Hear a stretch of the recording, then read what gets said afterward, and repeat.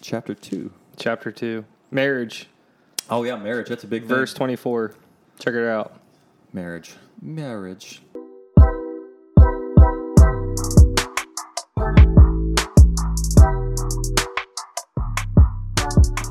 Man, we're good. Yeah, it's super fresh. See, what needs to happen with these mics is it needs to go somewhere so I can read my Bible without looking around this Yeah, thing. you gotta I'm always jumping around the mic. Yeah. And then I'm talking outside of the mic and no one Yeah. can hear me. It's whatever. Yeah, well. I'll just try and talk into the mic as much as possible. Just figure it out. So, we have Genesis 2. Genesis 2. For those Spanish listeners. And then when we're halfway through Genesis 2, it will be 1.5. Yes. I figured that out. It's not 2.5 because that would be in just chapters. Don't worry, I got it That'd be right chapter, this time. that would be almost chapter. No. Yeah? Yeah. Yeah, I guess. Yeah, I'm down with that. Yeah. All right. I think that's how math works. I don't even know anymore. All right. Genesis All right, chapter everybody. 2, the creation account. Where he talks about creation, Adam, Eve, in the Garden of Eden. So Genesis 2 starts with the account of the completions of the heavens and the earth and all the hosts that was therein. After everything is finished, it talks about Jesus on the seventh day, rested on the seventh day from all the work that he has completed. The chapter then transitions into the generations of the heavens and the earth. It gives specific details about what took place in chapter 1 from the beginning up through day 6, with special attention given to the creation of man and woman, and some accounts about the garden itself, its location, around these four different rivers. And then it talks specifically about two trees. The tree that was good for food. That's the knowledge of. Wow, man, two trees. Man, I'm stumbling over okay. these. Planted It's okay. Slow it down. in the garden. Take a including breath. The tree of life and the tree of knowledge of good and evil. Whew, that was tough. All right, so Too many energy drinks. I've had a couple today. It happens. So tree 1, Tree is one. the tree of life. Uno. Tree 2, not the good one, the tree of knowledge of good and evil. There we go. I think I said it that time. And then God gives Adam and Eve the commandment, basically not commandment, the instructions though that they're to dress and keep the garden, and that they could freely eat from any tree except the tree of the knowledge of good and evil, because if they eat from that tree, they would be condemned to death. So the chapter goes into then a little bit about, how Adam had named all the beasts and stuff in the fowl of the air the previous day, and how none of them were going to be basically a wife for him. And so Jesus creates him a wife, a.k.a. Eve. Yeah. Can you imagine Adam just trying to chase these wildlife? Yeah. Like, come here. or when he's naming them all, he's like, no, giraffe, Well, bamboo, nope. Wombat, that's not the one either, So then it goes into the, Jesus takes a rib from Adam, bone of my bone, flesh of my flesh. We'll call her Eve, and becomes his wife. And marriage is officially a part of the Bible right there. And that's Genesis chapter 2. chapter 2. Marriage.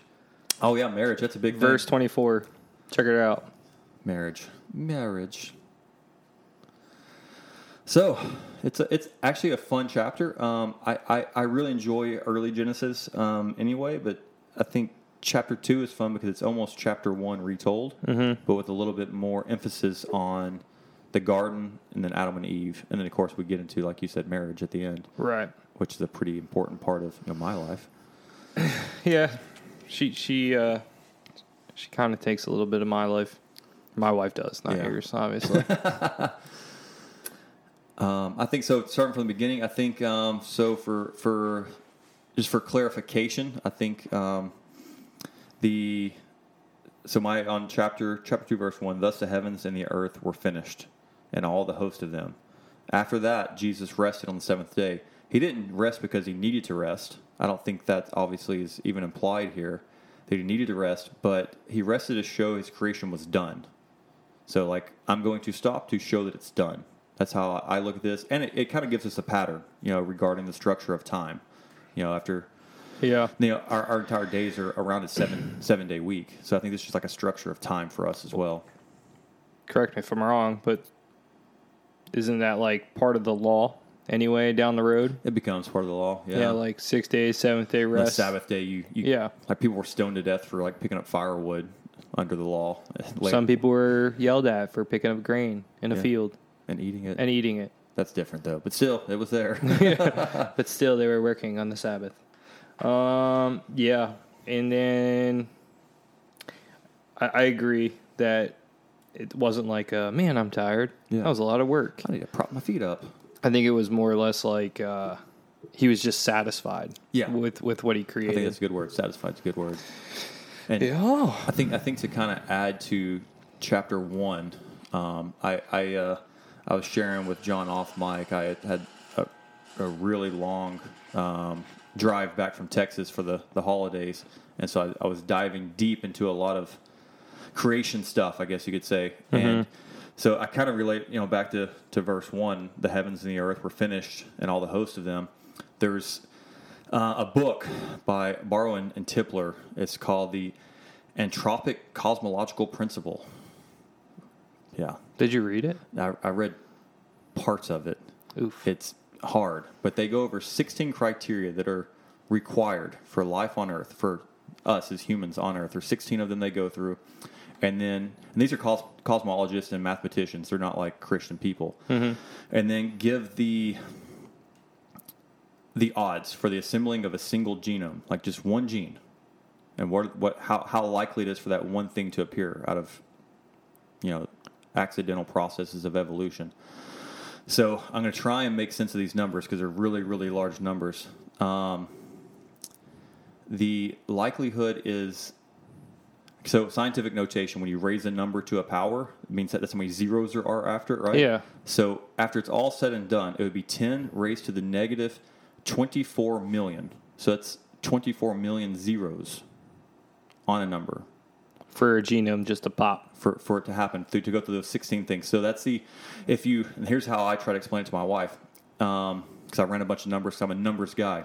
If I were to give you a cup, an 8-ounce cup of coffee, right, that size cup, and I told you to go and scoop water out of the ocean, 1 cup represents 1 star, okay?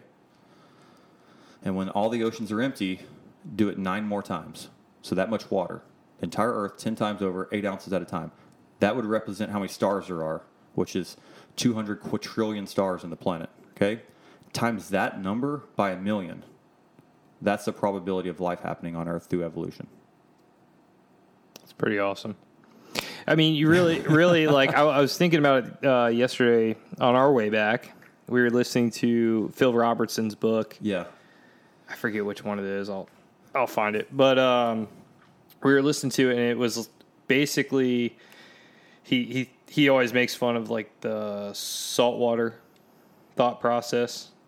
It's called, oh boy, we don't want that. The Theft of America's Soul. And it talks about, in the 70s, that's when 60s and 70s evolution started like hammering, and all these laws started changing to like get the hippie movement going. And obviously that's when schools started like dwindling off the prayer and started teaching the evolution. Right. And it got me thinking that, if we believe that, if somebody believes that, we came out of this molecule that came out of salt water, they made a fish, and then the fish grew legs and arms, then could breathe air, and it took all this time, and we just kept going, and then they became monkeys. Why do we still have monkeys? And I'm sure there's somebody out there who's like, well, there's a reason we still have monkeys. But in my dumb redneck, whatever mindset, that would tell me that somewhere there's a monkey who's half human. He's working on it. Yeah. He's like losing hair and getting skin. And that's what their model displays is for that chain of events to happen. There's 16 that they identify. Just 16. There's more than that, but they take just 16 of them. And the probability of all those things happening is 10 raised to the negative 24 million. Which you again can't even comprehend that number. It was just to his point was so. It's like every time it's like a fight back and forth, right? So they're like, oh, Big Bang. And they're like, well, you can't have nothing. You can't make something out of nothing. who made the nothing? Yeah. And I mean, maybe there's somebody that has their answer. I know what my answer is, but somebody has their answer. But you can't make something out of nothing. So you could do whatever you want with evolution. You could do whatever you want with everything else. But the main thing is, it came from a creator. Yeah. You need to have a creator. Like we joked about it the other day about how, like, for some odd reason in my head, I don't know if it was like a cartoon, maybe like a Simpsons thing or something, where, you know, I just look at God like working on us in like a fishbowl, like in a terrarium or something. Yeah. And he's like putting things in, and he's just like happy about it. He's okay, this looks good. Rest. 7th day I could rest. And, you know, our mindset of what we think is big is so like we can't comprehend it. No, we can't. One, we can't comprehend it, and then two, if you could just wrap your mind around Genesis 1 and just leave it there, just leave it at that. And we're going to talk about some other things in chapter 3 or chapter 5 that people still cannot wrap their mind around. But if you can wrap your mind around 1. Everything else in the book is going to make the Bible. Everything else in the Bible is just going to make sense to you because you're not trying to make sense of things. And I know sometimes our conversation goes into, you know, more thought process of just not reading a verse and going, okay, that makes sense. Yeah. But that's what makes us human, and that's what God created us to do, is, you know, to search. And we talked about this also before, is, you know, our ability to think just makes our faith grow stronger. Yes. It's weird how, like, that, and we talked about this with chapter 1. There's two groups of individuals based on your worldview, creation or evolution, and how the same exact evidence, because of our thought process, makes us see it completely different. Mm-hmm. You know, I won't say I feel bad, but I kind of do feel bad for people who can't, I don't know, see things, I guess, the way I do. That sounds conceited maybe or something weird. But like the evidence, the overwhelming, in my opinion, for like a reasonable faith in the Bible, but they don't see it that way. It's knowing what, you know, happens. And it's rough. You know, like when I drifted from Christianity, it wasn't like I never really thought to myself, like, he couldn't have made this, things couldn't have happened like this. Like that didn't really spin the wheel to like make me divert. Yeah. It was like the whole thing in general, to me, Christianity, what muddied the water more for me was how people construed the Bible and how churches, you know, acted, and how people in a church or how people who called themselves Christians acted. And then I found out about grace and salvation, and that's another thing we weren't really taught in, you know, the northern states. Like when you hear the gospel, like I had the opportunity to go home this weekend or this past 2 weeks and see and talk to people about God. And I was actually in a gut shop, and we were talking, and church came up, and I said, you know, it's weird because most people don't know how to be accepted into heaven. Like, you have to accept Jesus, you have to do work. Like, it's not like we accept Jesus and then in my head, you still have to work. You got to do something for it. And that, I think that denotes your faith of God, because it's not just words. And I think he knows the difference between you saying, yeah, I believe in him. Yeah. And then the difference between that and, you know, I believe in him and I'm going to push hard for everybody else to believe in him. Yeah, but we were sitting there and the guys kind of like looked at me, they both said they were Christian. And I said, you know, like some people up here just never heard the gospel. And the one guy was like, what is that? I'm like, but, oh boy, you know? No. So here I am just trying to get a gun and now we're doing this. So it was cool. And I hope I planted that seed for those guys, but there's just so much, there's so much to it. And what really stinks is the fact that people try to find ways out of it, you know, out of the Bible, out of believing by saying, oh, well, this couldn't have happened in 6 days. Oh, why? Why? Why not? So, I mean, they say that can't happen in 6 days, but I was going down that crazy rabbit hole of different things, and everyone knows who Stephen Hawking is. He's like, the late Stephen Hawking, who was like the most famous maybe scientist of our generation, maybe of all times. He probably will be known as that.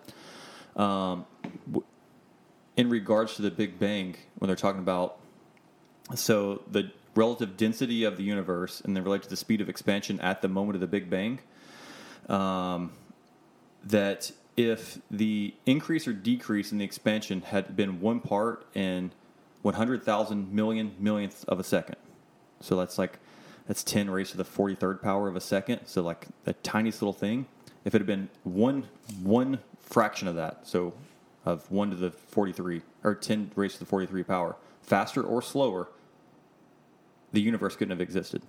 It's impossible. If it had been any faster than that, in that first little tiny millisecond, which is way less than a millisecond, then the universe would continue to expand at a rate that life could never have been achieved. If it had been slower, everything would have recollapsed back in on itself. They can believe in that had to happen. That's the equivalent, to put it in a different perspective. If you look at the entire known universe, it's 20 billion light years across. Okay, put a tape measure 20 billion light years across and move it 1 inch. That's 1 unit that he's talking about. 1 inch. That 1 inch off in that initial first second of the Big Bang, no life would exist. They can believe that, but they can't believe the 6-day literal creation that's in the Bible. Yeah. You're like, where's your faith at? I guess is what I'm trying to say. It's either in that or in the beginning God created.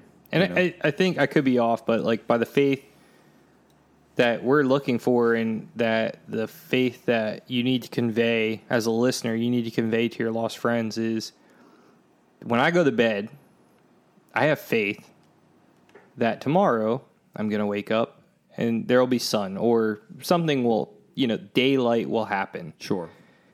If you could believe that, you could believe this. Yeah. Because it's that easy. It's so that easy. And it's all written here. It's easy to comprehend once you open up. And that's the biggest piece of this whole thing. And we're going to stop right now, and you guys will hear us tomorrow about more of chapter 2. I got more. Yeah. We'll do it again. Sweet. Bye. See you tomorrow. Bye. See you tomorrow. Hey, everybody. Thanks for listening. It is John, Matt, and Nick. And, our big thing and our big takeaway from everything that we're doing right now is to help you find Christ. And without him, we would be nothing, and this podcast would be nothing. In Romans 10:13, Nick, why don't you give it to him? For everyone who calls on the name of the Lord will be saved. And that's all you need to do. You need to profess your love for Jesus Christ, open your heart, and let him into your life. Find a friend, tell them, pray about it, do whatever you got to do. But there's a reason that you are listening to this podcast. If you're already saved, go save a friend. Do it today. Do it. Hurry up. Time is of the essence.